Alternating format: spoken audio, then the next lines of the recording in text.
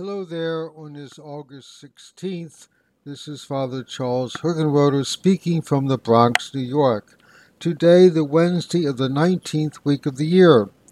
The Gospel today conveys Jesus' perspective on how to handle conflict with others. Jesus directs that we should confront the situation head-on with the person involved. If that doesn't work, then we should bring some other person along and try again. If that still doesn't work, then we should involve some authority in the form of the community. If that does not work, then we have done all that we can do, then we must let it go. Treat him as you would a tax collector. Jesus ends the reading, talking about the importance and power of prayer, and especially prayer for others. Just a reflection on this, the Gospel today has two characters who call for some attention. First, there is the one who commits the wrongdoing. Then there is the person who is going to correct the sinner. The reason a person wants to correct the other is not from malice or feeling of superiority.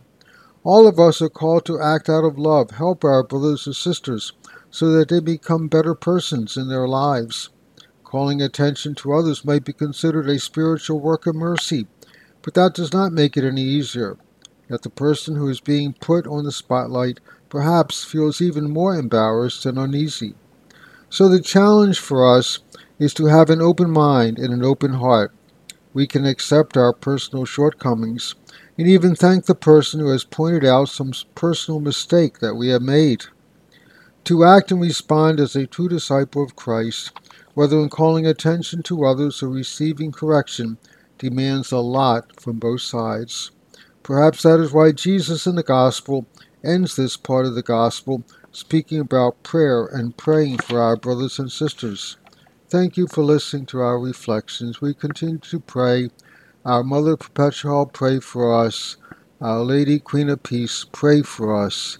Amen.